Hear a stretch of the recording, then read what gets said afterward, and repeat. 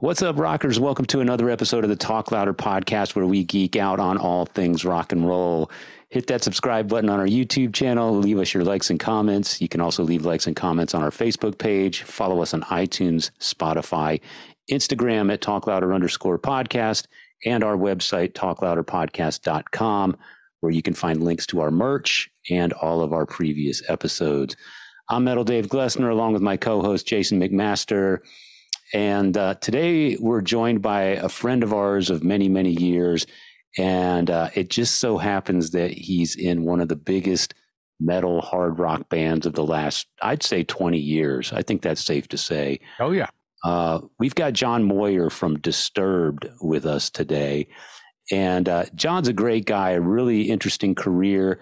He has had a lot of great opportunities. He's worked very hard to earn those opportunities. We talk a lot about that today. You'll find out he's a great storyteller. He's very high energy, has a lot of enthusiasm for what he does. And I think that always makes for great relationships in whatever industry you're in. And in John's case, it's also made for a catalog of some great music and some great memories. So I got two things about John that I really love. He's a good dude. Yeah. He's a really good dude. The other thing is he's obviously a great bass player. Yeah. Yeah. The third thing is he cares. I guess that goes with good dude. Yeah. Yeah. He cares about whatever job he's got his head wrapped up, whatever he's completely focused on, he's going to do a great job.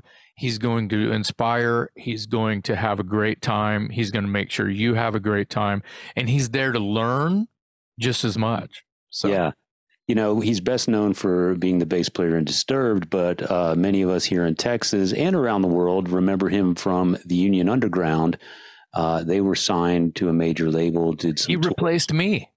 Yeah, replaced you in the Union Underground. Yeah. Which feels weird to say, but I was standing in his shoes that he didn't know were his shoes. Right. For 2 years. Yeah. Yeah. Well, the Union Underground signed to a major, and they toured with Ozfest, and they toured with Marilyn Manson.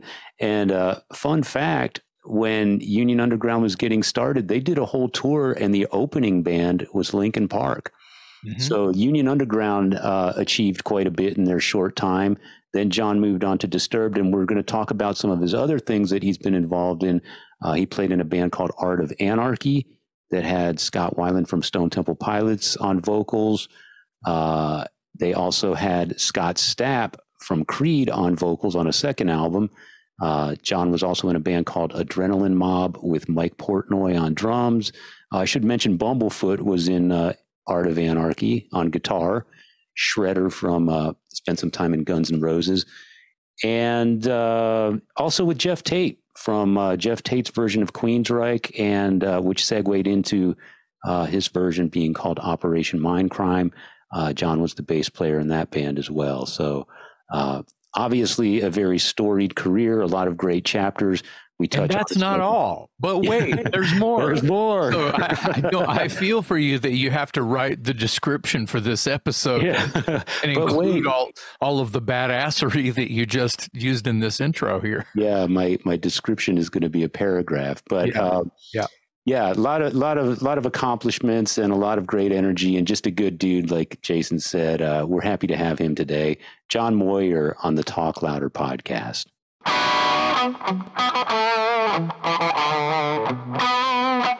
Nice. Yeah.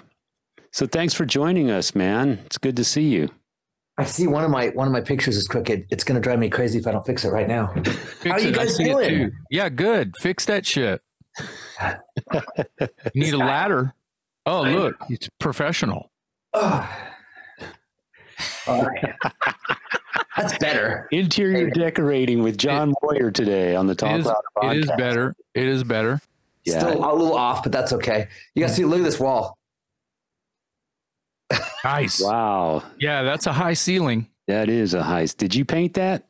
Yeah, I sure did. I do all my own housework for sure. Mm-hmm. Yeah. Those are the gold and platinum records from Disturbed over the years.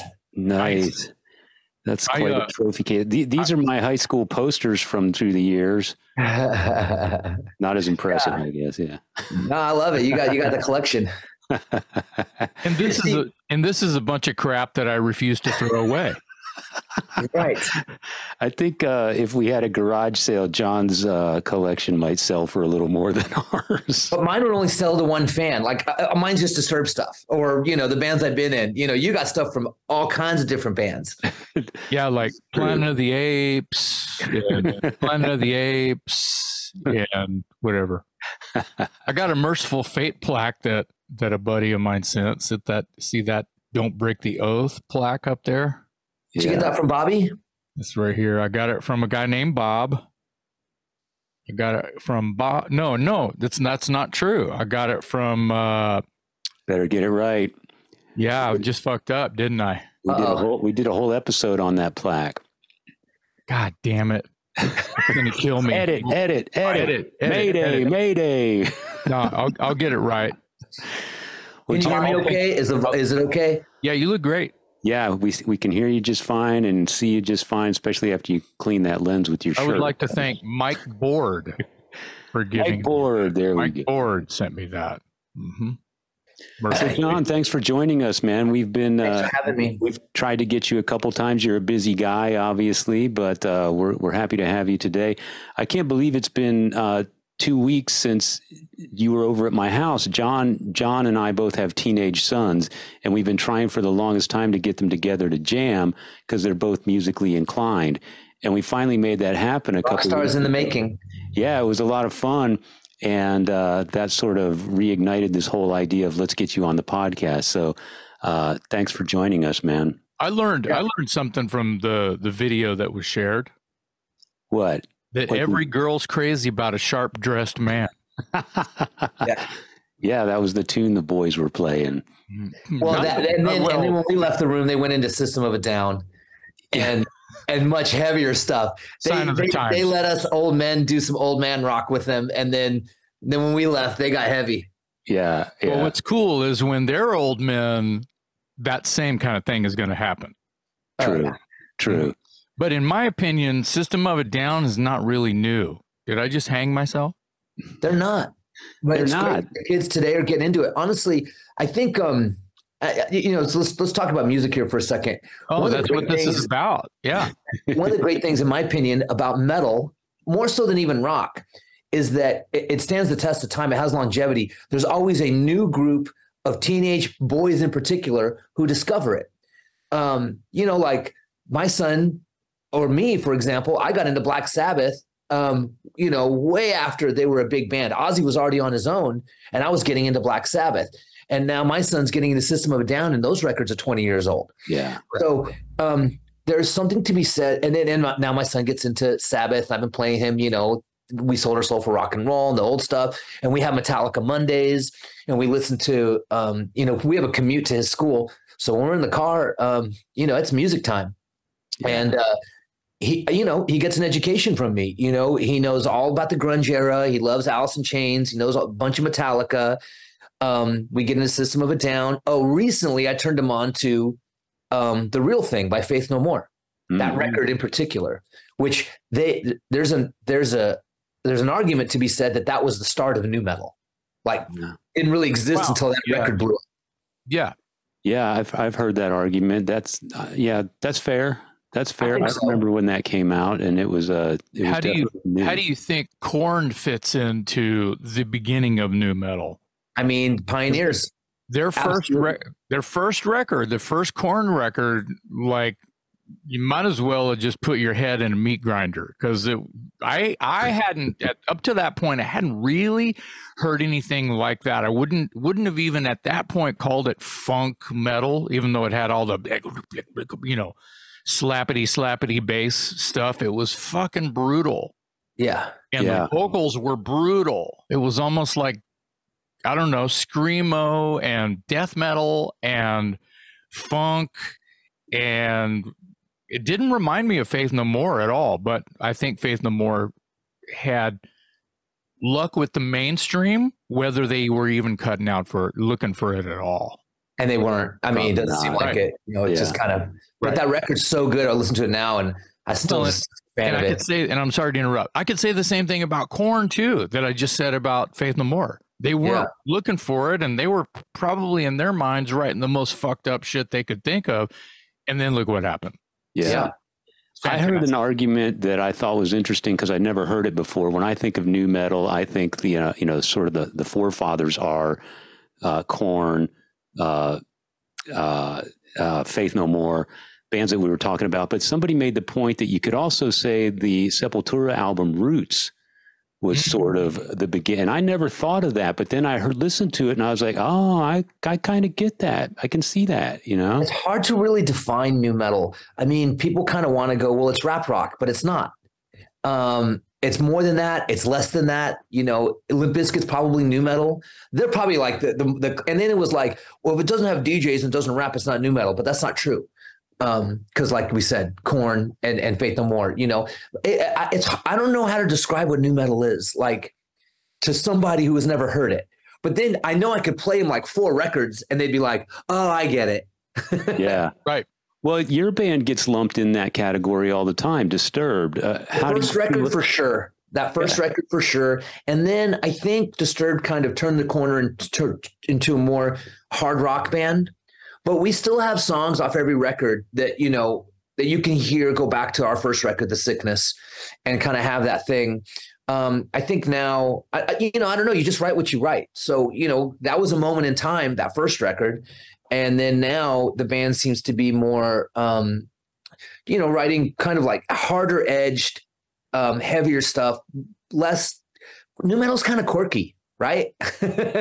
Yeah, it's got a lot of disparate, what used to be considered disparate elements all kind of thrown together. Now that it's been thrown together for 25, 30 years, it's become sort of its own identity. But yeah, there's a lot more to it than just your standard drums, bass, guitar. I think you're right. That's a good way to put it. Disparate pieces that get put together and then it creates that unique sound. That's probably the best way I've ever heard it described.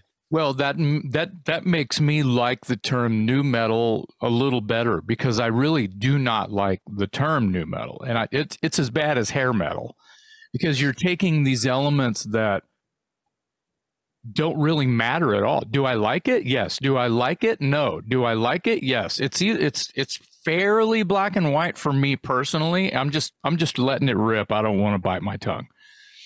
So there's a lot of stuff that's under the umbrella of nu metal or whatever, even Disturbed or Avenged Sevenfold, and just run from all that.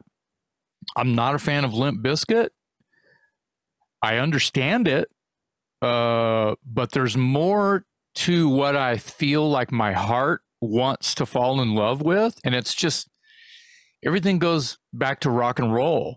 And I think Disturbed, not kissing ass here, has a little more rock, especially now, has a little more rock and roll in it than, like you said, your first album, which I think really fits what Dave just described. And that's enough to start running with whatever the fuck it is we're talking about. I think it's a generational thing too. Like you look at bands, like the bands that we're considering nu metal, your Korns, your Limp Bizkits, Disturbed, and you go back and you look at their influences. A lot of times those guys are from a generation after me and Jason, not so much John, but me and Jason grew up when metal was defined by things like Iron Maiden and Judas Priest. And a lot of the nu metal bands, I think, when they were teenagers, their record collection, they grew up on Pantera and Ministry and stuff like that. Yes, and we did. Let's hope that's the truth all the way around. I think it is, though, because I read all the rock magazines and stuff, and you'll see an interview. I'll just throw a name out there, like from a guy from the Deftones, and he talks about when he was a kid, he bought And Justice for All, and it changed his life. I'm like, And Justice for All? I remember when Kill 'Em All was like the groundbreaking new album because I was still hung up on Iron Maiden. And his starting point is In Justice for All or Vulgar Display of Power or something. That's their starting point. So I think that sort of influences what became known as nu metal, for lack of a better term. I could see I that. like it. I like it. I know for myself, Iron Maiden, I definitely appreciate. I know their music. I played tons of their songs over the years, but it's really not what I grew up on. They had kind of had come up, and then and so for me, when I was still in high school, that's when Pantera came out with their Cowboys from Hell, and then the second record, which was a #1 hit at Billboard, which blew everybody away, Vulgar Display of Power. When that hit, it was crazy because we all loved Pantera, but we had no idea it was going to be a #1 record. It turned out to be #1 record. The #1 record was Far Beyond Driven. Far Beyond Driven. That's right. Yeah. That's right. My bad. And when that record came out, we all lost our minds. We're just like, this is so cool that it was like a validation, And Sure. then, so I grew up during I would say I was end of Master of Puppets. You can almost define your musical career by what Metallica record you were listening to as a teenager, right?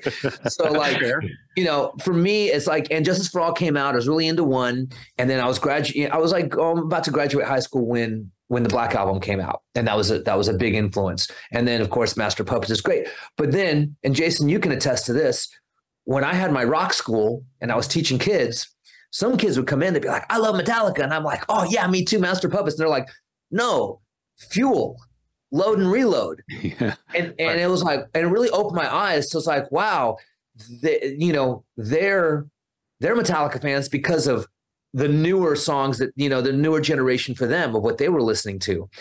And I find that happens with Disturbed too.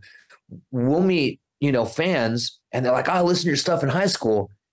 And I'm like, and they're like, I love Indestructible. A lot of our fans love Indestructible. And then our older fans, grew up on the first record, and that's the record they love. It really depends. And if you're an artist like a Metallica or a Kiss or an Iron Maiden or a Black Sabbath that keeps putting out records throughout the years, and then you start to realize a lot of your fans are defined not necessarily by a one record thing. And that's what I was saying about hard rock and metal in general, is that new fans keep popping up, and then they'll support whatever new thing you're doing, and then that'll be their favorite thing. And so I definitely, I noticed it with Metallica when I was teaching at my school, and now that Disturbed has 7, 8 records out, when I talk to fans, it's all over the board, but it always comes down to whatever we put out when they were in high school. It's their favorite shit. I think that's fair. Yeah. You said something very interesting when you mentioned rock school or school of rock, or it doesn't matter what company it is, just kids taking lessons from an older rock person. Oh, I love Metallica. Me too. I love that story, by the way. But when they say Fuel, I stop right there and I go, wow, I bet I'm as old as your grandparents. Yeah. Yeah. You know what I mean? That puts it in perspective too, because that means that somebody, an older brother, dad, mom, either listens to, alternative radio, which Metallica, that's how a lot of people discovered Metallica, was on alternative hard rock, loud rock, as Billboard would call it sometimes. Because that could be Nickelback, it could be Metallica, it could be White Zombie, loud rock, right? Limp Bizkit, a lot of the bands we've been talking about, era specific, Fuel specific, early 2000s, whatever. I agree. So if their parents are a certain age and if they downloaded it, if they have the record or whatever, that's what is around the house all the time. So little Johnny is going to be into Fuel. And not to go down a Metallica rabbit hole, but we were just talking about that. Metallica on those Load, Reload, My Load, Your Load records, those records, they're rediscovering themselves as a rock and roll band. Metallica is. Yeah. Fuel is like, it's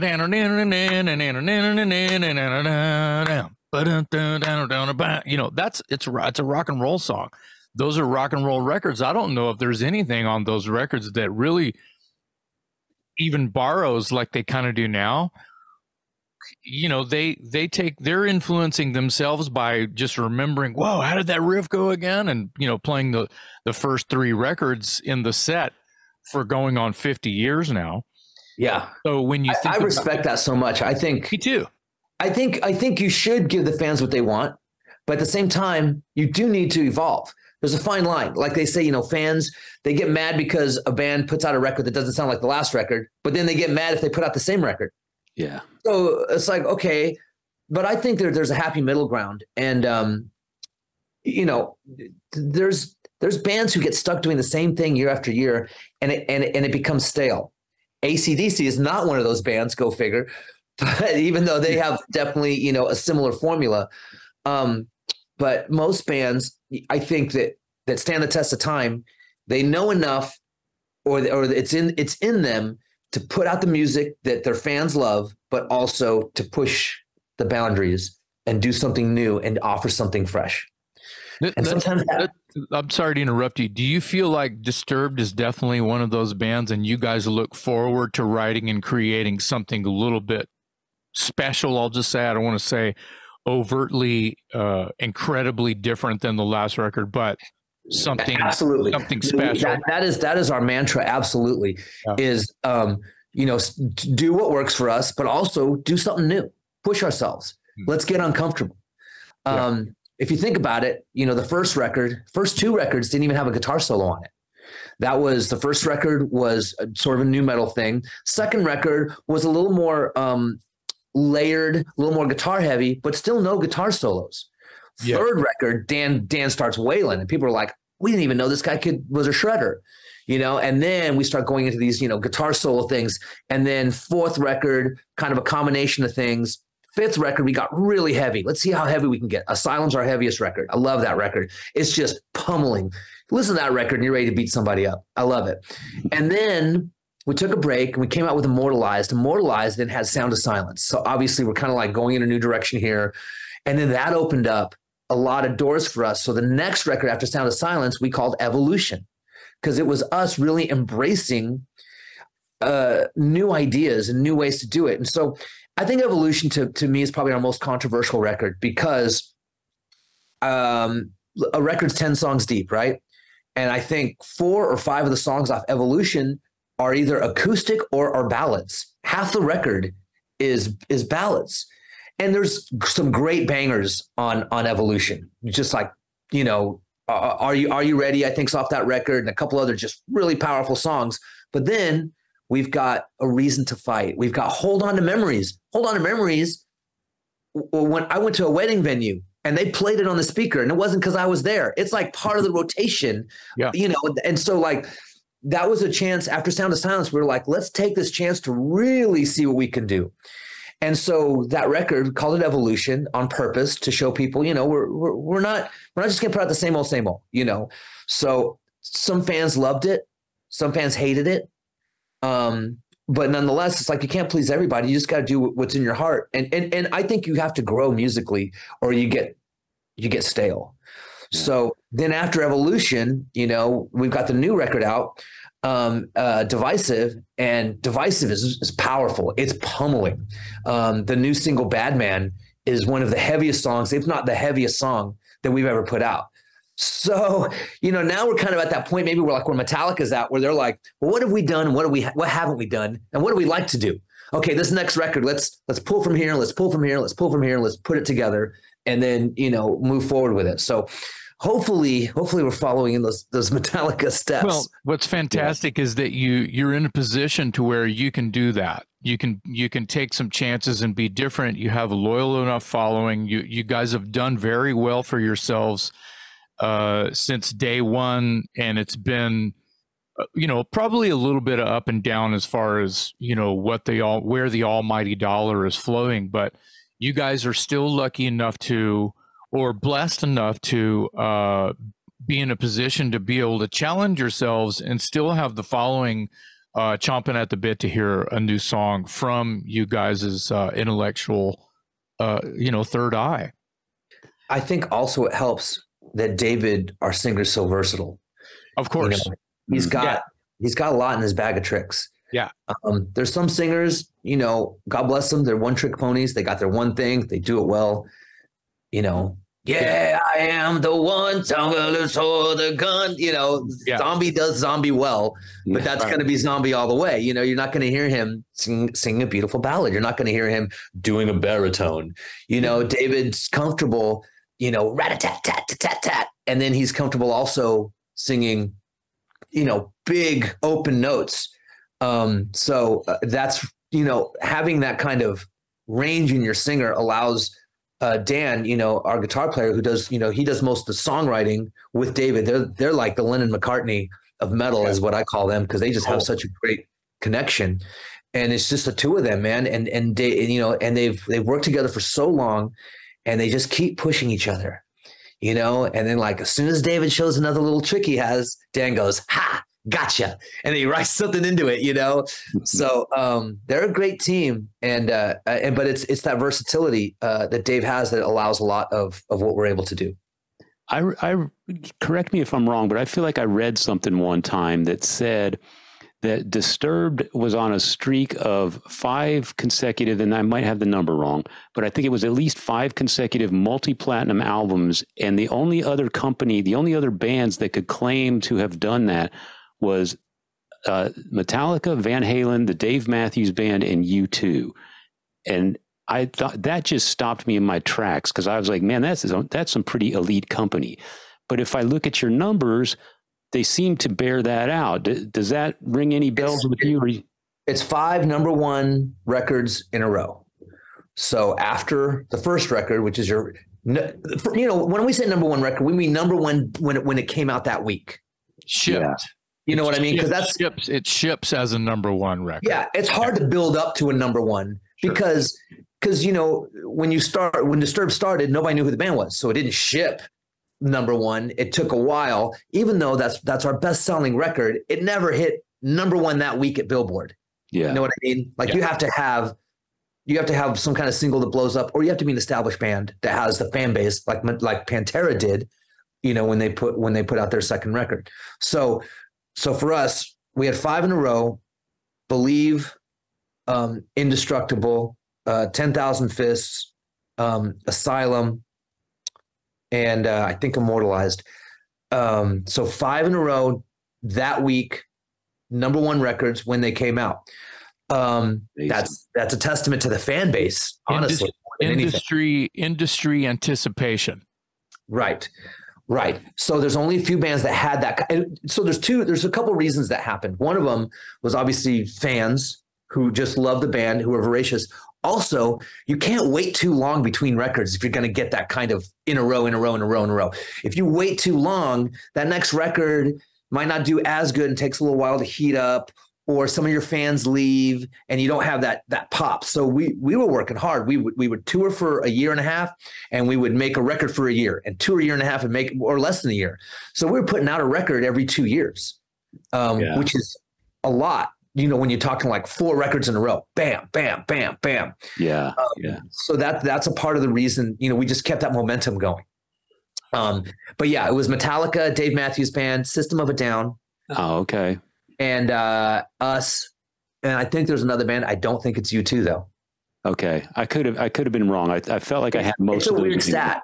Yeah, it's a really weird stat, but it's a very impressive stat, because when I saw Disturbed in lumped in with those other names that, again, I consider, this is me being old again, but when I think of best-selling artists, Metallica.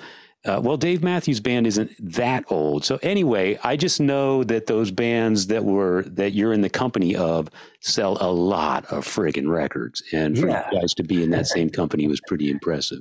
Yeah. Tell us about, so you're not an original member of Disturbed, but and when you were over here the other day, you were telling me the story. I always like the story about your audition, because you were known in the industry, so you had a bit of a name, and you could have kind of maybe pulled some strings and tried to put yourself in an advantageous position to get that gig.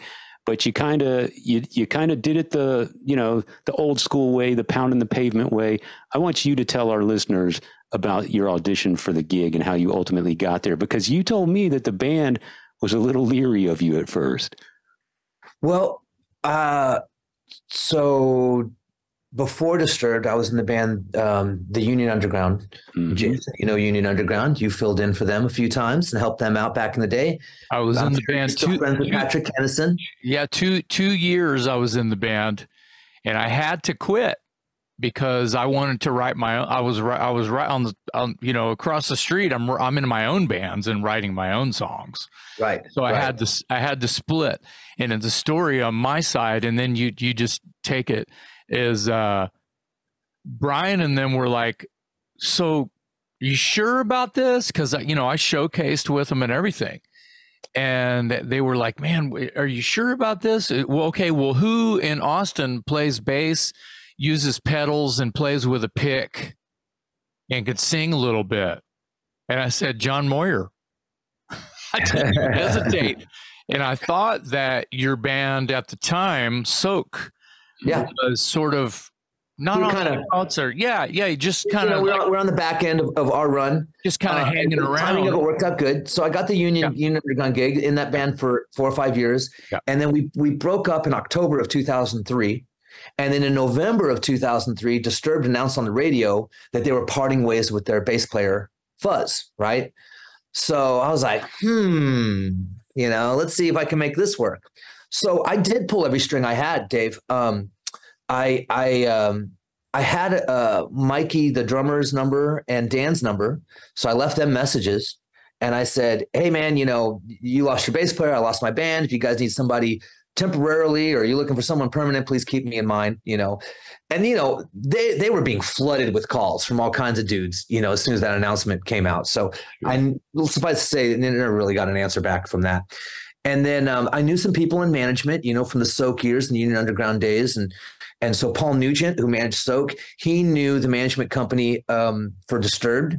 So he put in a good word for me. You didn't really hear anything back. And then Disturbed in December said, you know, if you want to join our band, send us a CD with your music and a profile and a bio and all this. I put together the whole thing, you know. I Turn Me On Mr. Deadman, which is a #1 rock radio hit, as well as Soak song, which had done really well for us. It was in American Row from Paris.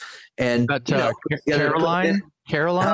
Was that Caroline? That was another one, Shuttergut. Yeah. And then Caroline, was the really what we should have called it. Because that's what fans call it anyway. Yeah. But right. Soak was notorious for misnaming our songs. But I even put together like a picture disc. It had me on the front looking all badass, big old black cowboy hat, you know, just the whole thing. And once again, I didn't hear back. So January and February of 2004 come around, and I'm hearing through the grapevine that they're auditioning people, private auditions. They're bringing in people. And I'm not going to name any names, but, you know, I made some calls and I'm like, hey, man, I heard you auditioned. Yeah, man, I don't think I'm going to get the gig, blah, blah, blah. And I was like, okay.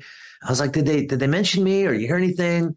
Like, no, man, you know, I don't think you're going to get the gig. And I just kind of kept hearing that. Like, they knew I was interested, but, you know, Union Underground was kind of hell on wheels. And I think, I don't know. I think that there was an idea of who I was that they just kind of were turned off by. So, all right, whatever. But I wasn't going to give up until I got in front of them. So like January, February, March rolls around and they still haven't found a bass player. And even somebody through their label, I knew the secretary of their A&R guy, and he went and put in a good word for me. Still like nothing, you know. Wow. So then they held an open audition first week of April. Last week of March, first week of April in 2004. So this is like, so October, I'm out of Union Underground. They announced departure of Fuzz in November. December, January, February, late March, they held open audition in LA. And then early April, they held an open audition in Chicago. So 2 of them. And the auditions are 2 weeks apart or a week apart, whatever. So I go to the second audition. And I was pretty broke at the time. You know, Union Underground wasn't working. I was trying to work a day job. You know, I was married at the time to my ex. You know, we had a daughter together. So it's like a balancing act. It's like, is it time for me to hang up the spurs and, you know, start, you know, being a responsible adult? Or am I a lifer? Am I going to do this? Am I going to keep pursuing this? You know, of course I'm going to keep pursuing it. That's just in me. So We scrapped together what money we could, bought a plane ticket. I didn't even have enough. I had barely enough to even stay in a hotel room. I get to Chicago. I'm carrying my bass with me. I hitched a ride to South Chicago. How dangerous that was because I couldn't afford a cab. Somebody gave me a ride to South Chicago. I get down there. I check into a Motel 6, which is around the corner from the club where they were holding the auditions. They're holding auditions at a club called the Oasis. It's not around anymore, but Oasis was a badass Chicago nightclub back in the day, rock club. And I get up that morning to go to the audition. And once again, I have no idea how I'm going to get there. And I walk out and I see some dudes walk out of another hotel room and they're rockers. And I just can tell. I'm like, hey, you guys here for the Disturbed audition? They're like, yeah, man. I'm like, awesome. Can I hitch a ride? They're like, yeah, sure. So I hitched a ride even to the audition from the hotel. These guys are cool dudes. We're just, shooting the shit. But during all this time, I'm not telling anybody I was in Union Underground. I'm not like putting that forward. If I'm going to fly to Chicago, if I'm going to stand in line, I'm going to do it like for real. I'm going to show these guys I'm willing to do anything that they want to get in this band. Yeah. And I'm not going to want any special treatment. I want to be judged on the same level as every single guy that walks in that door. Okay. Yeah. So I get there. There's already a line around the corner. By the time I get in line, I'm like number 68, 67 in line. And the line just keeps going after me. By noon, there was 300 people in line. Right. And they got people coming in and there's so many people in line. They're just like letting people play for 30 seconds, boom, boom, boom. And you had to learn 3 songs. They were going to tell you which song it was when you were at the door. Right. So by the time I start, so now I'm outside. Now I'm in the club and there's still a line in the club to go to like the private showcase room within the club. About this time, someone recognizes me from Union Underground. And some dude's like, oh, dude, I saw you on Ozfest, blah, blah, blah. And I'm taking some pictures and stuff like that. I'm like, okay, cool. It's just like, no big deal, and there was some great bass players in line. Like the guy in front of me had fingers for hammers. The dude behind me was the touring bass player for Boston. I mean, these were some great players. Anyways, I get up to the front of the line. They tell me my song that I'm going to do. I walk in and, the guys are sitting there kind of like American Idol style, right? They're just like in chairs with management, with clipboards, which is kind of funny because like I've auditioned people and you either know they're right or you don't. Like you don't really need a clipboard. But, maybe they were like taking notes on people. Maybe it was getting down to that. They're having a hard time finding somebody. So they're just like doing whatever was needed. So they're sitting there. I walk in. David Draymond, our singer, sees me. And he says, John, what are you doing here? And I go, man, I'm here for the same reason all these other guys are here. And then he says, sorry to hear about Union Underground. And I said, not me. That was my past. I'm here for my future. That's perfect. It was like exactly what I wanted to express to them. I wanted to show them, that you can't say no to me unless you tell me in person. And I'm not going to give up, first of all. And secondly, I'm not carrying any baggage with me. This is me, blank slate, moving forward for you guys. So I get on stage. I play my little 30 seconds of The Game was the song that I played, which is off the first record. As soon as I was done, man, my heart was just racing. I never even get nervous for a gig. I played in front of, even before Disturbed, I've played in front of massive crowds and never gotten this nervous. And Jason, you can attest to this. It's harder to play for less people than it is for more people. I've never auditioned for that reason. I've never auditioned. You would have to, bro. To death to do that, man. So I said, I put my bass in the case. Like as soon as the song's over, I just put my bass in the case. I shut it. And I go, hey, thanks a lot, guys. You guys got so many people out here who are lined up. They're so thankful to even have this opportunity. This is a really cool thing you guys are doing. I'm going to get out of your hair so you guys can continue, your day. And I just raced out. I didn't go, so what do you think? Should we send everybody home? Right.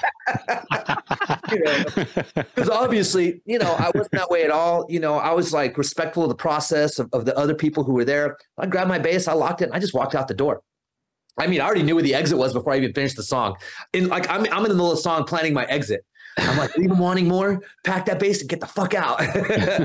That's exactly what I did, And so I'm in the parking lot and their manager rushes after me, Jeff Pataglia, and he's got this thick Chicago accent. Hey, yo, John, what's up? Bro? Where are you going? Where are you going so fast? I'm like, I don't know, audition's over. He's like, well, the guys, they like you. They want you to come back tomorrow and, audition with them in person and play in person. I'm like, okay, cool. My flight was the next day, Mm. and I'm like, so I have a flight tomorrow. I'm kind of fishing, can you pay for my flight or something? Right. He looks at me, he goes, you want the gig or not? I do want the gig. So I went home, and this was April 3rd. April 4th was my anniversary at the time. I was supposed to be home. Called up my wife. She was very supportive at the time. I go, honey, happy anniversary. I'm not going to make it home. And she understood. We changed the plane ticket, put it on whatever credit cards we had or borrowed whatever money we had to make it work. I don't even know how we made it work back then.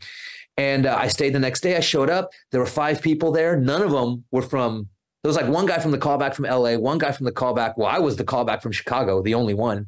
And then they had a couple other dudes who were kind of friends, who they were kind of in the running. And there was like 5 of us throughout the day that they ended up playing with the band. And one thing led to another, and I got the gig. Wow. That's such a great story. I love you made the top 5. Yeah. So what I took out of that whole story was Union Underground had such a reputation as being hellraisers that they didn't want to touch you with a 10-foot pole because they thought you were a liability, or what? I mean, let's not get too specific about that. Right. Okay, fair enough. We were all young. We were all a little crazy. Union guys in particular. I'll tell you right now, there had been a run-in between, the singers had like a little issue. And, when you're in a band, that's your gang. So, if my singer has an issue with your singer, well, I'm backing my singer. Okay. So not that was like a thing, but, that's just kind of how it was. So it wasn't like, we got into a fight or anything, but it got a little tense between the 2 singers, which was unfortunate because Disturbed was on the rise and Union Underground could have used Disturbed's help. And Disturbed was, I found out later that they were considering taking us out. And then that little altercation made David go, I don't want those guys out on the road with us. Wow. And I just got lumped in with that whole scenario. Yeah. Yeah. I have to say real quick. I'm sorry, Dave. No, go ahead. That John, when you told me that story years ago now, I can't, just pretty close to right after you got it, I guess, because Broken Teeth came through Chicago. You drove out to Schaumburg and saw us. Yep. Yeah, it was awesome. Yeah. But the story has not changed one iota. The story about you, scraping to get to Chicago to do that, even the verbiage and your communicado between them.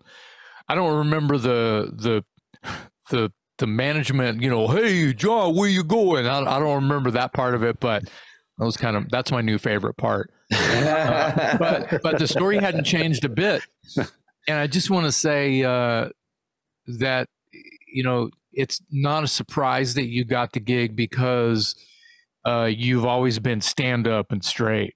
So thanks, pal. Yeah, of course. That. I like to say, don't let the truth get in the way of a good story, but that story doesn't need any embellishment. It tells itself. Yeah. I mean, the deeper I go into the specifics of it, the more mind blowing it gets. Yeah, that's why I wanted you to repeat it for the benefit of our listeners, because I've heard the story. That's probably now the 3rd or 4th time you've told it to me. But it just like Jason says, it's such a great story. And if nothing else, not only is it sort of a rocky sort of success story, but it really illustrates your perseverance to do what it takes to give this your best shot. Credit cards and anniversaries and everything else. Yeah, notwithstanding. Hey, man, you know what? What we do for music and rock, there's a lot of sacrifice. And whether we're successful or not, we kind of have to do it. Whether, you're a fan and you're going to be a journalist about it, or whether you're going to perform. It's not an easy road. There's no, you don't go to college and get placed. There's not like a placement program for it. Like I'm not going to go to school and get a bass degree and they're going to be like, Microsoft's going to hire you. They've got a bass division in Seattle. Right. And that just doesn't fucking exist, Right. And here's the other thing too. You could be great and never make it.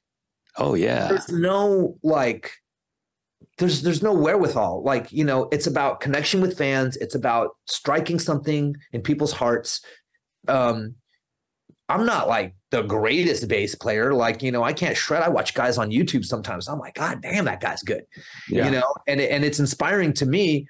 But at the same time, as good as that guy is or whatever, I wish him all the luck in the world. But that's not really what I got into music for. I like playing bass. I like being good, but I like music because I like songs. I like connecting to your heart. I like lyrics. I like melody. I like the sound of you know, the guitars and the pounding rhythms and the complexity that goes with that. And I like bands. I like the interplay that happens when more than one person creates something. And there's that energy that a group has on stage. That to me just gets me going. I mean, I can be at a rock show and just start like shedding a tear because I just feel it so powerful. Yeah. So that's why I got into it. I think that's the reason most people like music. Yeah. And you know, so but trying to manufacture that is difficult, right. and trying to find success within that. And if you can manufacture it, it's almost sort of, it's manufactured. It's not as heartfelt or organic or whatever. So you might still have success at it, but you're not feeling the same emotional return as someone who gets into it for the reasons that you just expressed. Well, he's John's a lifer. He's a fan, and you're practicing your strengths, not your speed at scales. Yeah, for sure. You're using your story. You mentioned this, and this is very important. We're talking about just because you're good, you're not going to, doesn't mean you're going to make it or go anywhere past the camera on your YouTube channel. You could be the greatest. You could be the GOAT, and no one would care other than, gee, look at this guy on YouTube. What's for dinner? But the effect that you have is because of the heart that you have. But what I was going to say about your story is, this is important to me. You mentioned you're using your resources. You don't have any money, but you're trying, you're calling the secretary that works for the label guy, and you're making sure that you can, tug the right string and go, excuse me, yeah, sorry to bother you, but would like to try to find out what's, so I could, because you're trying to throw your name in the hat until you're standing in front of them. Absolutely. And you made it happen because you were using your resources. It wasn't just like, oh, I'm so-and-so and I'm just going to walk in and I'm sorry, I'm so-and-so, I'm just going to make a phone call and get the gig. That was never in your vocabulary at all. You were the whole time doing the work, making a phone call. Oh, they need a press kit. No problem. Blah, da, da, da, da, black cowboy hat, blah, blah, blah, blah, blah. You did everything. So those little baby steps, you did every one of them until you were like, thank you for your time, gentlemen. I'll see you tomorrow, which resulted in, hey, John, where you going, buddy? So, yep. Boom. Yeah. How long have you been in Disturbed now? 19 years coming up. Okay. Holy shit. Yeah.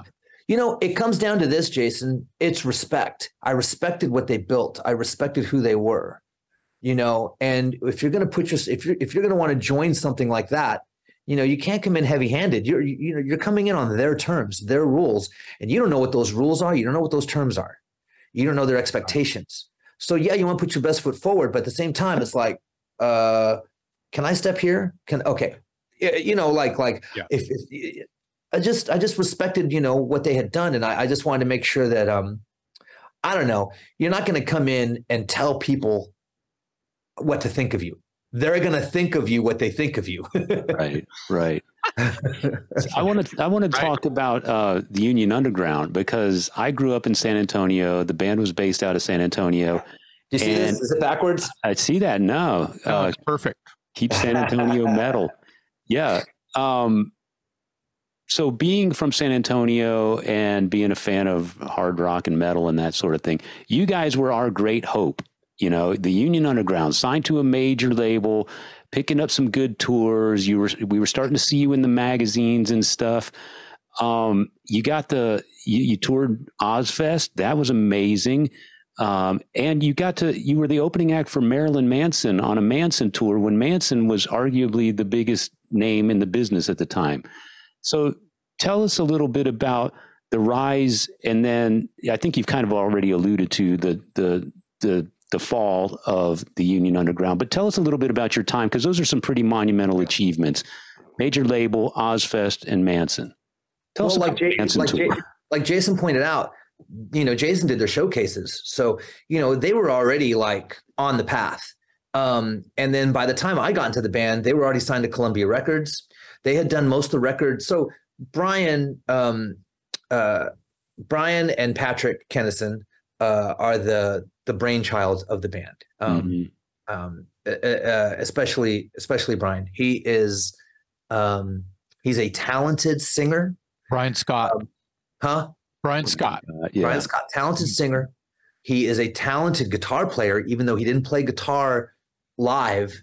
That guy could wail just as much as Pat. And he really knew how to make sound work. So he had a little studio in like this small town outside of San Antonio, and he got killer tones out of that. And he really was a smart guy. He knew how to make it work. So he was creating this great record called the Union Underground. And it's funny because I remember Soak playing with Union Underground. We were headlining White Rabbit, but Union Underground was like second billing right underneath us. And I remember going over to their merch and being like, God damn, these guys got it together. They were always, everything was total pro. Their cassettes that they were selling, cassettes at the time, were like on like a display case with lighting underneath coming up. Their shirts were perfect. Everything was just like done perfectly. Yeah. They didn't do anything halfway. And so when I got into the band, they were already signed to Columbia Records. They said, hey man, the record's pretty much done, but we're doing a couple extra songs. Let's fly you out to LA. And so I ended up tracking 3 extra songs on the record. And one of the songs was Turn Me On, Mr. Deadman, which became a top 10 hit at rock radio. Another song was called South Texas Death Ride. Mm-hmm. And we did those songs with, at the time, an up and coming producer named Don Gilmore. Don Gilmore's project right after Union Underground was Linkin Park. Yeah, because Linkin Park opened for you guys on a tour, right? And then there's that connection as well. But yeah. We worked with Don Gilmore before he was with Linkin Park. So that was interesting. And we worked at SIR Studios, NRG Studios, which is a huge studio in LA. So Columbia Records they were getting hot producers on the record. They were, putting us in the best situation possible. And the band rose to the occasion. They were talented guys, man. So we put together what I think still considers a killer hard rock, heavy rock record. It's so good.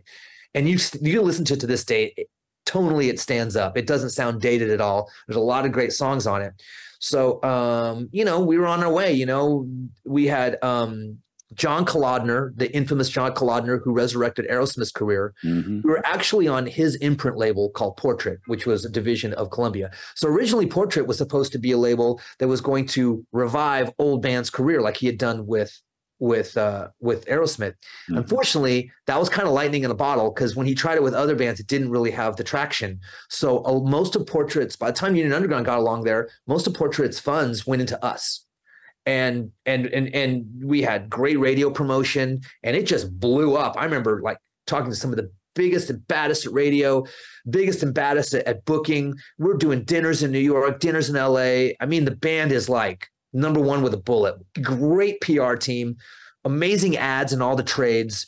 And then on top of it, we're putting together a show with 2 screens. And as we play music, the screens like have this like imagery that goes along with the music. I mean, it was just so over the top. Right. It was a freaking freight train that was already going 100 miles per hour. You weren't going to stop it, So we just rolled right into a U.S. touring circuit. And here's how much money there used to be in the music industry. This will blow your mind. They booked us a headlining run across America when nobody knew who we were, and they offered the show for $1. And so the clubs agreed to do the gig because Portrait paid for whatever money was missing. They were basically like, we're going to buy out your venue on a Friday night. What does it cost? Okay. Now we want you to sell the ticket for $1. Oh, What? wow. Talk about promotion. You know what I mean? Like, it was just all hands on deck, every idea we could do, all the money we could put into it. So it was just amazing. Great tour. So we're doing these shows for $1. Radio stations going all over it. They're like, new band out of Columbia Records. They're playing this Friday for $1. You can't miss that. And so people would show up and boom, fans for life. And we just hammered it. And then the hype keeps going. Radio single goes up. We get the Ozfest tour. We started in Milton Keynes, which is in London. So they flew us to London. We did the Milton Keynes show, did a couple shows in Europe, which is my first time flying over there. And then we come back to the US. We did the entire US run at 2001 Ozfest, which coincidentally Disturbed was on it as well. And, a lot of great bands were on it. Mudvayne. I mean, it's just, I met so many great people and really got, Soak was kind of an alternative band. Now I'm like really in my element. It's like rock and metal and festivals and fucking awesomeness. Yeah. And the band just kept going up and going up. And we get the Marilyn Manson gig, and it's hot, right? We're just shy of selling a gold record. And Columbia's like, all right, time for you guys to get back in the studio.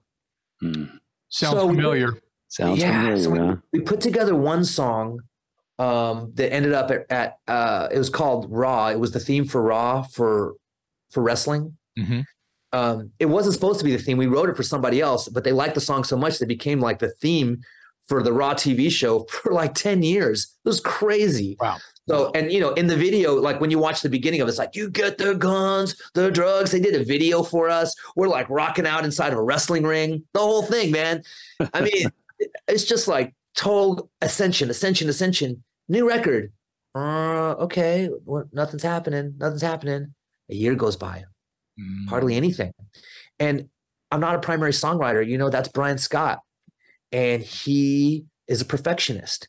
And what happens with perfectionists is they don't do well with deadlines and timelines, and they procrastinate. And then by the time he put together 2 or 3 songs that were good, the label's like starting to lose interest. They're spending a lot of money keeping Brian in the studio, while the rest of us, now I'm back home in Austin. I got to have a day job because we've stopped the momentum. Yeah. Months are going by. I'm like, shit, man. Brian, what's going on? Oh, it's still putting it together. When it's time, I'll fly you out.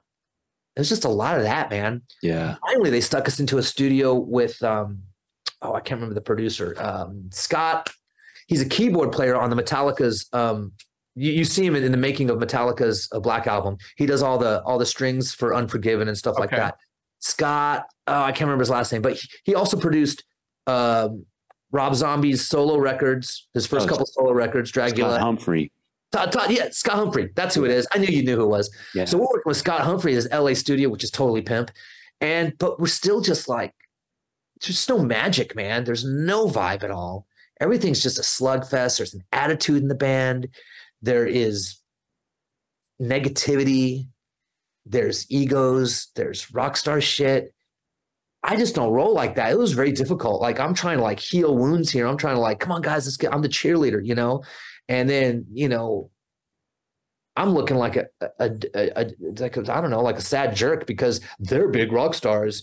And I've already been to the dance a few times. This is like, I've already been to a label a few times. I've been dropped. We don't want this to happen to us. Trust me. Sure enough, while we were working on the record with Scott, Columbia Records finally goes, yeah, we're done paying for you. We're done. Oh, man. Record's over. Yeah. You guys aren't turning around a product. Too much time went by. Yeah. And that's it, man. Do you think that sometimes you, when I say you, I don't mean you, I mean just anyone, can easily forget that it can be like that? Just say, yeah, we're done. Just pull the plug. And maybe that is an ego that you forget that it's fleeting moments. This could be over. We could be writing what we think is the greatest fucking rock song in the world. And someone could just knock on the door and go, yeah, you guys need to move out. We're done. And get evicted, dropped, whatever you want to call it. Absolutely. And I think also, they just forget. You have to, we're a baby band still. We can't waste people's time. 2 years can't go by with no product. Right. Yeah. Yeah. It's just, no one's going to care anymore. And the way the labels work, there's a lot of musical chairs at the labels. So whoever was championing you, whatever team that used to be there at Columbia is now fractured. That half the team's there now. Yeah. And the new half of the team has got their own favorite bands that they brought in. No, you don't need that Union Underground band anymore. Why are we putting money in them, man? I got this new band over here who are hot and they got the record out right now. Yeah. And, you got to keep going. It's a long way to the top, but when you're at the top, you got to fight harder than ever because everybody wants to be there. And I'm not saying we're at the top, but even just in the climb, you can never stop pushing. You can't ever stop. And Union Underground stopped basically. Yeah. I don't blame the label for getting rid of us. I was like, fuck, I'm surprised they kept us on as long as they did. Right. Yeah. We should mention that the album we're talking about is called An Education in Rebellion. Education in Rebellion. Yeah. I love that record too. I'm really proud of that record. It turned out great. And I love touring it. And it was fun, but you mentioned something in the conversation about that album that you kind of came in halfway through or something. So who played bass on the tracks that you didn't play on? Patrick and Brian, between the two of them. So it's still done within the band then. Okay. Yeah. Those guys were really good players. And then I came in and kind of did my own little thing. Tell us about quickly about the Manson tour, and then I want to move on to some of your other stuff. But the Manson tour, I mean, if you're in a rock band in the early 2000s or something, and that was the ticket to be a part of, and it's Manson, so it's got to be surrounded by insanity. So tell us a little bit about, from your perspective, how that tour was. Well, we were playing big theaters. So like, if you're familiar, like Eagles Ballroom, in Milwaukee and these are pretty big rooms, the Tabernacle in Atlanta. So decent rooms. They're all sold out. And it was only I think we were only on the tour for 3 weeks, but freaking felt like 3 months. Just like every night was an adventure. There's always something crazy going on. And every day he's being picketed by Christians against, whatever. And he just would love it. He would sit there and scream at him outside his bus. And it was just adding to his whole thing. He really embraced that, riling people up and sort of being counterculture, and it worked for him. So I'm looking and I'm saying well, the more people, there's a correlation here. The more people that are picketing outside his show, the more people that are showing up with tickets inside. Right. Exactly. I'm this guy's doing something right. Godhead was the opening act. Get to know those guys really well. And then I ended up, befriending Manson. I ended up on his bus a couple times, hanging out with the band. It was Pogo, Twiggy, John 5, I think, was in the band right then. And it was the Guns, Gods, and Government tour. And it was great, man. Had a great time with them. They were personable, but he was definitely, he has a regalness about him, especially back then. He'd walk into the room and he was very cool, and you respect him, and for all his craziness, the Manson camp was run really well. Everything was perfect. Yeah. And then we were watching them. We're like, this is the way you run if we ever get to this level, this is the way you run it. The crew always on point. Everybody was just great.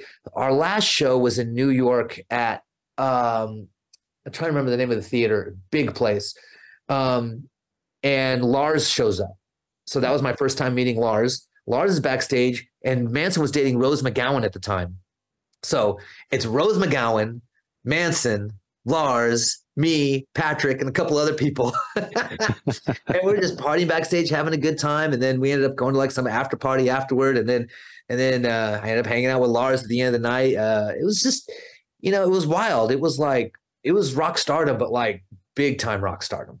Yeah. That's why I asked, because it sounds, I remember that tour and I thought, there is no bigger tour right now in that genre of music, and you're sort of in the eye of the storm. So yeah, that's exactly it, in the eye of the storm. Just taking notes, enjoying the ride, being appreciative of every day. Did you learn anything not to do? I probably did everything wrong at some point. I When feel I was like younger you're, back then, I bounced back quicker. So Yeah, I yeah. there feel was like you're, definitely no shortage of Jaeger. There wasn't a night that went by that we didn't drink ourselves, into oblivion. But somehow we were able to get up the next day and still rock and still, keep it going. But that young factor is the Power of reason why youth. you were able to that bounce helps. back. Yeah. That I helps. feel like your time maybe with Union Underground and the mingling and the learn and the lesson and the people and the rise of Union Underground and the people that you were at the Ozfest, the people you met on Ozfest, Disturbed you met on Ozfest, the Yeah. connections that you made while you were in Union Underground. Do you feel like? I mean, I feel like I already know the answer to the question. I just feel like those connections are what ultimately, even though you're a respectable man, you did everything, with passion and correct, and as I said, used your resources to where you are now in your almost 20-year run with Disturbed. I feel like your time with Union Underground and that ladder or the stepping stones and things like that, and I feel like you did a lot of things right in that your time with Union Underground, and that sort of like people recalled that it sort of like helped you get the gig. I don't know. I like to think I left a good impression. That's what I'm trying to say. I would rather be, the nice guy that didn't get the gig than the dick that did. Yeah. And I definitely, when I did that final audition for Disturbed, one of the dudes who kind of thought he had the gig was a real jerk. I remember trying to meet him and talk to him. He's like, turned around away from me. And I'm like, all right, well, I guess you're going to be that guy. I'm not, I'm in this, to enjoy myself. And I have some lifelong friends from that, me and the Drowning Pool guys, I'm still lifelong friends with, and people who I met from that era, Lacuna Coil and whatever, they remember, me from Union, and obviously, I've solidified those friendships even more so in Disturbed. But I'm still that same guy. I'm a cheerleader. I want us all to win. I'm not like we're better than them, and or why are they blowing up and we aren't? That's a big thing that I saw was Papa Roach would blow up, and then my band would be like, what the hell? And I'm like, dude, we're all on our own fucking journey. Just chill out. Like it comes when it comes. Just do our thing here. Like, do you really want Carson Daly on stage with you? Like, it's okay. You remember that Papa Roach was blowing up so big, they were on TRL, and I'm like, well, we don't really need to go there, guys. Like, let's just do our own thing. But that's a thing musicians do. They compare themselves to other people on any level. Mm-hmm. And they get bitter over it. That's just not in me. Yeah. I'm like, let's all win. Let's all make this work. I maybe can learn from another band. Like, well, why are they doing better than us? Okay. Take notes. Don't complain. Yeah. Yeah. One more side note on Ozfest. Do you remember a band that was also on that Ozfest tour that year called Pure Rubbish? Oh yeah. I used to hang out with those kids all the time. Drummer's name was Nick, I believe. Evan. What? Evan. Evan was the drummer. What was the singer guitar player? Derek. Yes. Derek and Evan Donovan. They were brothers. The brothers. I would hang out with them a lot. Yeah. Yeah. Because I think so talented. They were amazing. I thought they were going to really go far because, but we've all heard this story before. A band has all the ingredients and the industry doesn't cooperate or whatever. But those kids were amazing. They were so young, but they didn't, when you hung out with them, you didn't feel like they were young. they had like old souls. Yeah. You know what I mean? Well, like not just their talent, their musicality, but even like in the way they presented themselves and they spoke and the way they handled themselves. I was just like, there's no way you guys are teenagers. Yeah. We thought they were going to hit, but Yeah. They had the backing of Sharon Osbourne and, they were from Houston. So when my wife and I, before we were married, she lived in the Houston area. So we had this long distance relationship and I'd go to visit her in Houston and I befriended the guys somewhere along the line. So then we would go to their rehearsal space and hang out. And then we would go to their shows. And then we were really proud of them when they got the Ozfest thing. And then we saw them as the backing band for Kelly Osbourne on the MTV Movie Awards. She did a Madonna song, and Pure Rubbish was the backing band. We couldn't believe we're watching them on TV. But yeah, they were like teenagers. I think Evan was like 14 at the time, but they were old souls. Their dad was sort of a punk rocker. So those kids were growing up on Hanoi Rocks and the Dead Boys and the Stooges and stuff like that. So they knew every single GNR lick too. Oh yeah. And really talented kids. But yeah, when I went to see that Ozfest in San Antonio, I was pretty friendly with Patrick Kennison at the time, more so than you at the time. And I was looking for him. I think he either hooked me up with some passes or something. And he said, "Hey, I'm hanging out with the Pure Rubbish guys." And I was like, "Oh, killer. I know those guys." So we all kind of had a little bit of a reunion there in San Antonio at the Ozfest. Yeah, Union Underground was pretty tight with those kids, actually. We let them on our bus and, hang out with them. Took them under our wing a little bit. They were cool. Yeah. Do remember them well. Let me jump around here. I want to. They say bands are here today, gone later today. Exactly. Well, I do stay in touch with them from time to time, and I do know that they're doing very well, especially the brothers. They're still in the music business. They're a little more behind the scenes now, but still very active in the music business. So, obviously wish them continued success. I wanted to ask you, there's a couple other things that I wanted to touch on. Your career has crossed paths with some other really interesting people. Art of Anarchy. Tell us a little bit about that band, because there was a time Scott Weiland from Stone Temple was the singer. And that kind of fell apart or something. So in 2011, Disturbed took a extended hiatus. Okay. We were just like, we're taking a break. And so it was like, all right, what am I going to do now? So it was kind of like license for me to I don't know, join some other bands, see what else is out there. So I did Rock and Roll Fantasy Camp, and I started doing these other things, and word kind of starts getting out about me. And I did a couple different side projects. One of them was the band Art of Anarchy. So there's these two brothers out of Long Island, twin brothers, guitar player and drummer, and they had been working with Ron Thal Bumblefoot from Guns N' Roses. Later on Guns N' Roses. And obviously, if you know anything about Ron, he's a shredder. That guy is virtuoso. Freaking mind-blowing. Yeah. And he has perfect pitch, and he's the sweetest, coolest dude in the world. And he's a hell of a producer too. So he's been producing music with these guys. So they got together a pretty good grouping of material for this record. And the brothers had some backing, so that, they had money. And so they reached out to Scott Weiland. I guess Scott wasn't doing anything, and they convinced Scott Weiland to sing on the record. And then they reached out to me.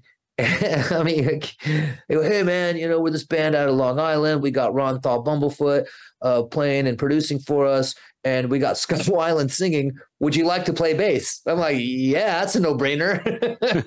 Right. So I flew out, met the guys in person, played all over the record.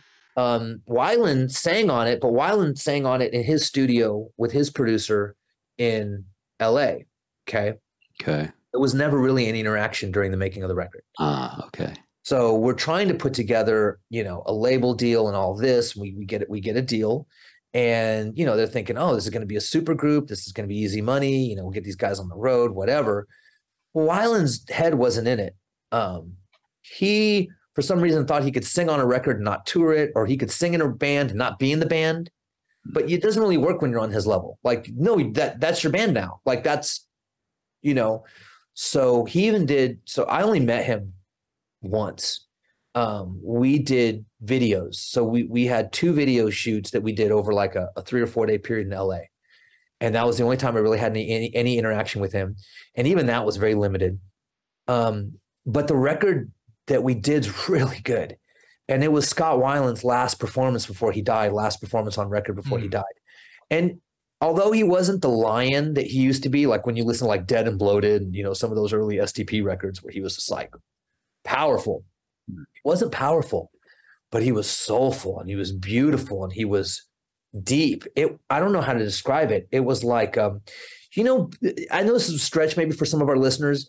So Billie Holiday, during her later years, she had a bad heroin addiction. Mm-hmm. And you could hear it in her voice, this loneliness, this soulfulness. And I'm not recommending people do heroin, but what I am saying is some artists who have that, who are on it and perform on it, there is like a quality to their voice that is indescribable. And that's what I heard in Weiland's voice on our last record. He had this, you could tell it was going to be his last record. It was like his swan song, and it was so powerful. It's a really good record. Highly recommend it. Art of Anarchy's first record. We had great artwork on it. The whole thing was great. We had, we had support labeling, but the Scott Weiland didn't want to do it. So that kind of kills it, right? Yeah. What's the title of that album? Is it It's just self-titled? That one's just self-titled.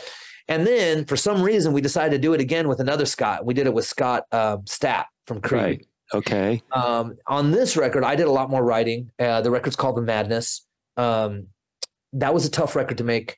A lot of like just sitting in the jam room with Scott Stapp and Bumble and the whole band, and just trying to get everybody on the same page, and trying to I was in a super creative zone at that point. So I brought in a ton of songs. I probably wrote half that record. And it was good. It was difficult working with Stapp because he's you just don't know which Stapp you're going to get. Like some days you're going to get creative Stapp, and some days you're going to get the Stapp who just wants to sit in the corner and say everything sucks. So, he was kind of moody. And he was only into it so much. It was very frustrating. It was like dragging an elephant uphill, sometimes. So it was, I don't mind saying this, because it turned into an entire shit show. He was supposed to do, we signed to a label again. We were supposed to do, I think he was promised to do 90 shows with us. He did 6 and then bailed. So, wow. And that was all in the contract. Like I can talk about this because it's already, it's, I'm not going to put out too much, but we are in a dispute with him legally. And, that's already been around. So, I'm not like letting the cat out of the bag or saying anything that hadn't been already told in the press years ago. It's been years, but we're getting to the end of that dispute. It's frustrating because when you get into a band, you trust people. I want to say it's like a marriage, but it's a relationship. Yeah. And, when somebody's in that relationship and they're not being truthful, and they're there under false reasons, and they're already planning an exit plan when you're buying the house and they're trying to figure out a way to, ditch you. Yeah. It hurts. So I'm a trusting person. I'm not going to say I'm naive, but I refuse to get hardened. The music industry will break your heart. There's a reason that Sims Foundation exists, because it is not a mentally friendly industry. But I'm not going to allow that to happen to me. I'm not going to allow myself to get hardened by things. So like, even though the thing with Scott Weiland didn't work out, even though Disturbed was on hiatus, even though I had dealt with the losses in Union Underground, a lot of heartbreak, I was still like, all right, Scott Stapp, let's go, fresh and as a daisy and willing to do it, even though he didn't have a great history coming into the camp. He'd just come off of his whole thing where he was traveling across the country in the back of a truck, homeless. And he's telling us all these stories, and he's just back sober. So we're his sober camp. We're supporting him. There is no drinking. What do you need, Scott Stapp, to make this work? All hands on deck. We believe in you. We want you to be a part of this. You're going to agree to this? Awesome. Yeah. And then and then you put all that into somebody and they turn their back on you. I don't really have a lot of remorse for that. It really hurt my feelings. I want to say my feelings. It hurt my soul because I put a lot into that record. And he had no intention of touring it. And it's come out now, like so much has come out in the wash that I'm just like, I just can't believe the things that were said that weren't true. So there's that story. Yeah. I bring it up. I'm going to get in trouble for this. Some lawyer's going to call me and be like, you can't bash, blah, blah, blah, blah, blah, blah. I don't think he bashed anybody. I'm just telling the truth, man. It just sucked. Promises were made, they weren't kept, and I wouldn't do that to you. I wouldn't do that to you, Jason. I wouldn't do that to you, David. I wouldn't do that to anybody. And how people can go through life and do that and think it's okay because somebody is the worst kind of rock star ego I can imagine. Yeah. Well, if there's anything we've learned about you in this conversation, it's that you have a history of learning from adversity. So These Unfortunately. Yeah, well, you could say unfortunately, but I think even you would look in the mirror and say, I took something valuable away from those experiences, even if I learned what not to do and how not to behave, and that'll serve you well going forward. Another project I wanted to talk about, because again, you've worked with some pretty amazing people, and that's Adrenaline Mob. You'd worked with Mike Portnoy in that band. And then after Portnoy steps aside, in comes AJ Pero from Twisted Sister. So two great drummers that you got to work with. Tell us a little bit about Adrenaline Mob. Adrenaline Mob is like Led Zeppelin virtuoso. Those guys were outrageous. So for years, I'm playing in bands where we're playing to a click. I'm a machine, Union Underground, Disturbed. It's like do. Adrenaline Mob was the band I got into actually right after Disturbed took our hiatus. That was the first band. Okay. So Portnoy knew of me because Avenged Sevenfold had toured with Disturbed on one of the fests that were going around at the time. I forgot which one. And so me and Portnoy had become friends, and when they needed a bass player, he was the one who recommended me. He reached out to me, and so I show up, and it's so I don't know if you know Russell Allen. Well, I know you know Russell Allen from Symphony X. He's the singer. Russell Allen is 6'4" of the most beautiful voice you've ever heard in your life. That guy could sing the phone book. It's fucking incredible. I agree. And he pitches perfect, and he never has to warm up. He's just the most gifted singer I've ever met in my life. It's fucking incredible. And the guitar player's name's Mike Orlando. Mike Orlando was a total shredder. Like, one of those guys is like goes to NAMM every year and has all the endorsements, but you don't know who he is because he hasn't had his breakthrough band yet. But he's that guy. He knows all the scales. He knows all the riffs. He can play anything. Just another virtuoso, right? And then Mike Portnoy, we don't even need to talk about him. Dream Theater, 12 years in a row voted best progressive drummer on the planet. Yeah. So you're talking like three really...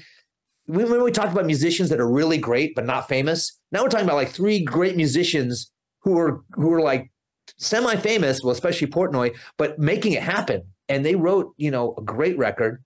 So, and they brought me in. I came in. The first record I did not play on, but we toured it. And then AJ Pero comes in, and then we did a cover record called Coverta. I did that with Mike Portnoy. And then the third record, I did with AJ Pero, and I, played bass on that one. So I did 3 records with Adrenaline Mob, and we toured Europe, we toured South America. We were there, we were doing it. It was happening. Yeah. Great players. Here's what I wanted to get to though. It changed the way I played bass. So for years, I'm a very specific player. Like once I learned how to play a part, I played the same way every time. That's not what these guys do. They play the essence of the song. Every night's a different performance. It was wild.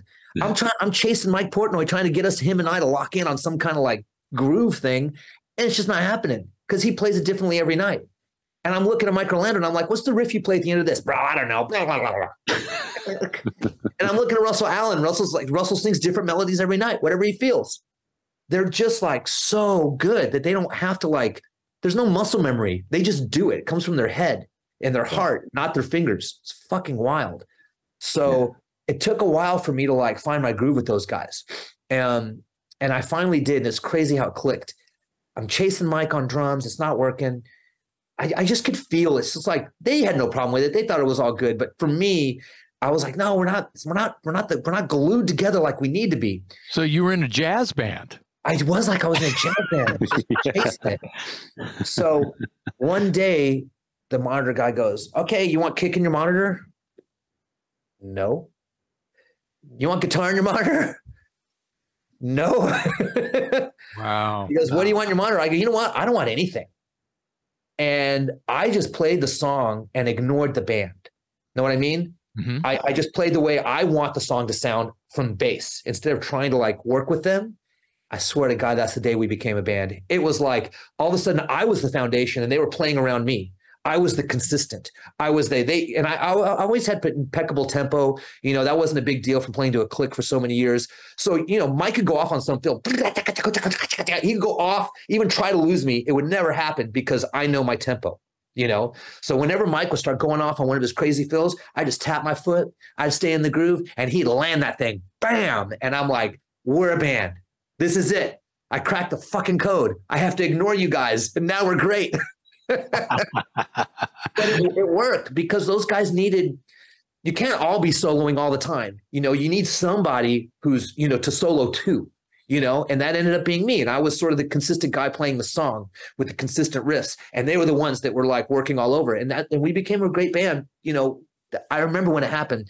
Very interesting story. And like we would do breakdowns, like middle of the song. I never knew when it's coming. My first gig with these guys in New York, they're like, "Oh, break it down. We introduce the band. All right, we're playing. Oh, we got Michael Landau on guitar. Okay, cool. And then Mike Portnoy. We got John Moore over here. Give us a lick, John." And I'm like, you know, blah, blah, blah. No, come on, man. I'm like, no, it's cool. He's like, "No, you're going to solo into the microphone." I'm like, fuck me, okay? Totally like, just walking a high wire every night. I remember Mike's playing along and he stops the drums and I stop. And Mike says in the microphone, "No, keep going, John." "Oh, okay, I'll just keep going." Dude, those guys are so amazing. And I learned so much from them. My tone got better. My playing got better. I changed my gear. I use Spectres now because of them. I mean, those guys made me such a much better player. And then when Union Underground got back together after my time with Art of Anarchy, my time with Adrenaline Mob, my time playing with Jeff Tate, when Disturbed got back together after our hiatus, I was a monster. I'm coming in just like, you know, I never stopped. You know, those guys kind of took breaks, and David did his side project and Dan did his side project, but none of them were working as hard as I was, or with as many different bands, as many different influences. And I just picked it all up like a sponge. So, you know, that little hiatus, that little 4-year hiatus we took, it was a huge thing for me as a musician. I think it's important to play with other people. You know, that you get really good when you get those other influences.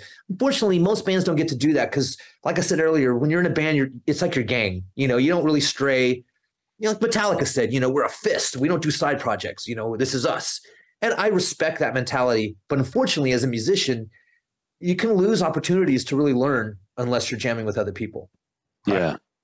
You mentioned Jeff Tate, and I wanted to ask about that as well, because you played, I guess he was billing himself as Operation Mindcrime at the time. Yeah. I joined Tate when he was, so there was a time when there were 2 Queensryches. So they split. Jeff had his Queensryche, and I joined the Scab Queensryche crew with Jeff. And then there was the other Queensryche that had all the other members and Todd Latour.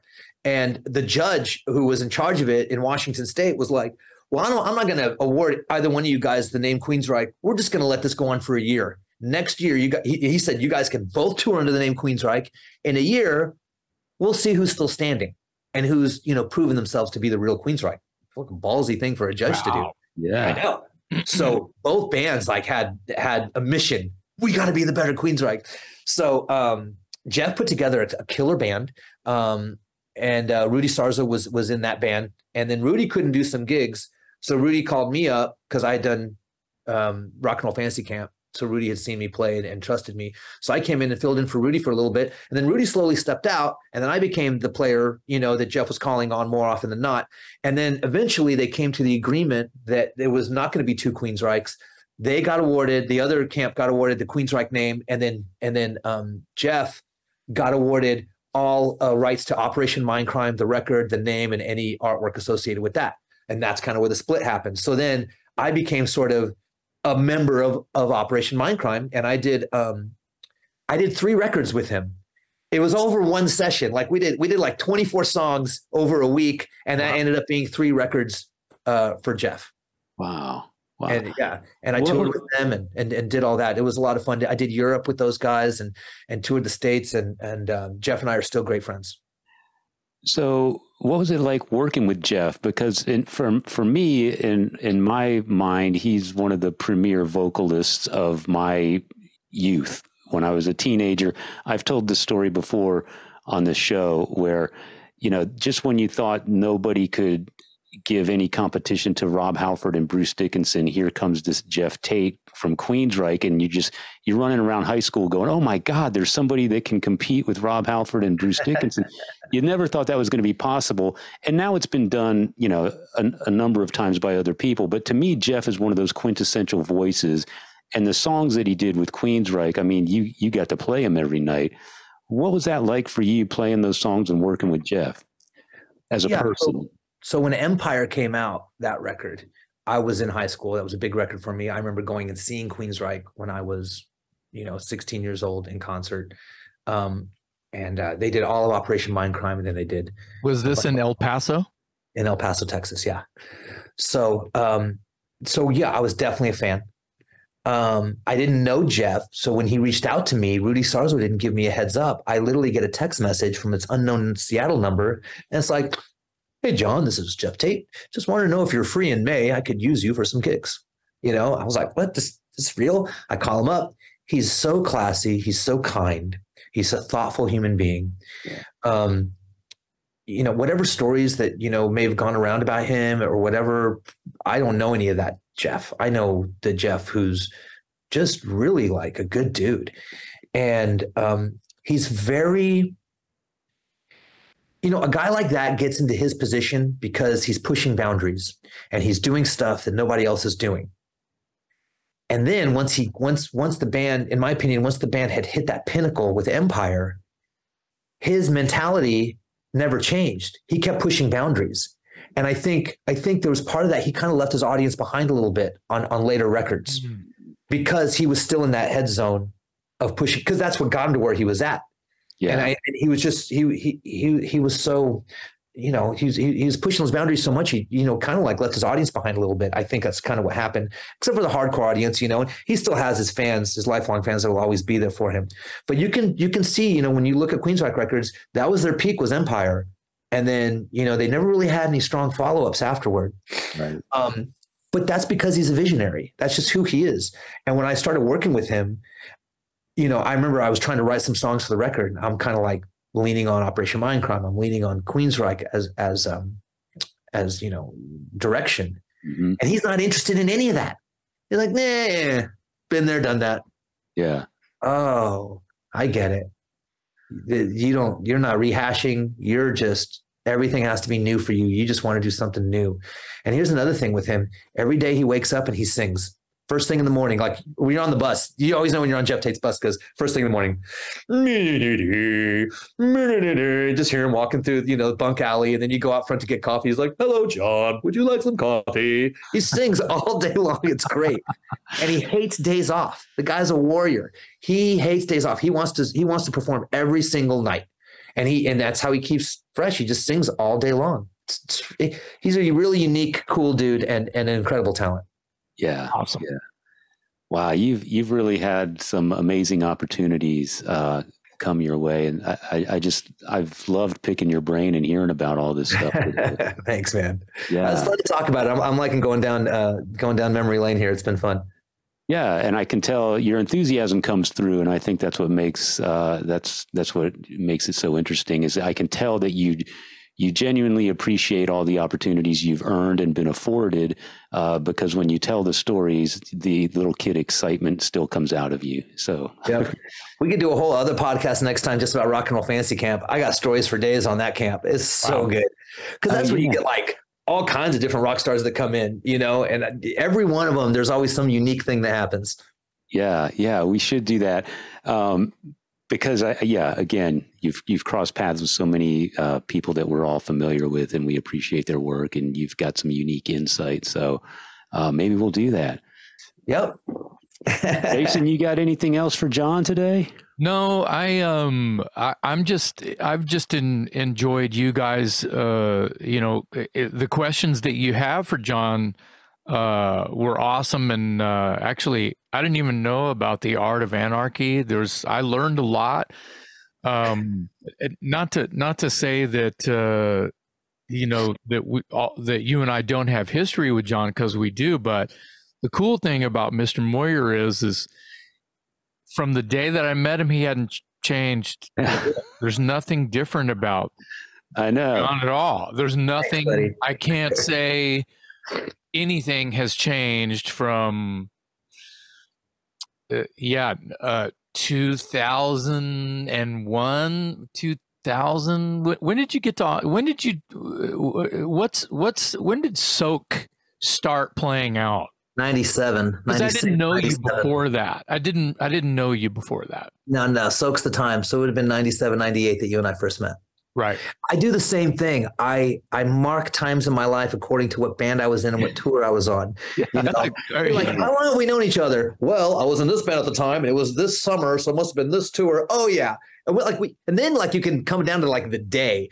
You're like, wait a minute, it was in Detroit, and you go into your old calendar or something. You're like, oh yeah, you're like, it was June 21st, the day we met, because our lives are like dictated like that. Yeah, but however that you don't lose your mind, if that's the way that you do it, that's fine. Whatever it is, those call it a milestone, whatever it is, those little things like an anniversary. Yeah, whatever it is for you to not forget an anniversary, so you don't get in trouble with anyone. is you specify. You can put everything, put a timeline or it's like tying a string to a tree so you don't get lost. It's the way that I kind of. Oh yeah, I got a lot of strings that are tied to a lot of trees out there. Yeah, me too. All forest of them. Yeah, I remember the first time I met John. We didn't actually meet. Somebody pointed him out across the room at a club in Austin on 6th Street. I think it was Babes, and I was with the guys in 50 Mission Crush. Oh, I love those guys. Yeah, and they said, "Do you know John Moyer? He plays in this band Soak."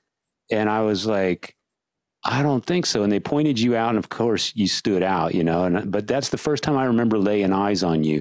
And I was going to say, back to Jason's point, even back then you had the sideburns and the hair that you have today. So that hasn't changed either. Yeah, it turned into more of a beard now, but yeah. So what's with the hair? How long have you had the hair braided? The dreads, is that what you call it? Dreads, since 97. Okay, so I've never known you with anything but. So yeah. Well, that's your my hair. I mean, if I let it go, it probably look like Jason's. It'd be more blonde. This is artificial intelligence right here. Oh, all right. Dreadlock. You just made me think of like Predator or some shit. Yeah. They have dreads too. Yeah, they do. Well, John, thank you so much for joining us today. This is fun, man. Thank you guys so much. This is awesome. I'm down to do this anytime you guys want.